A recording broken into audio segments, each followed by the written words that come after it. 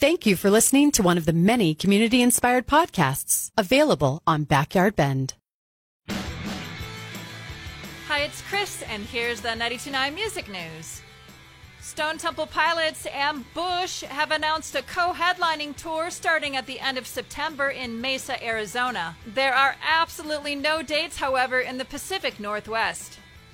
And longtime collaborators Nick Cave and Warren Ellis have reportedly been working on a soundtrack for a new film about Marilyn Monroe. The movie, currently titled Blonde, is scheduled for release later next year.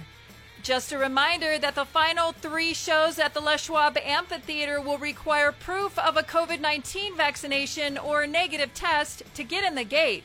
And finally, Bob Dylan is being sued for allegedly sexually abusing a 12-year-old girl in 1965.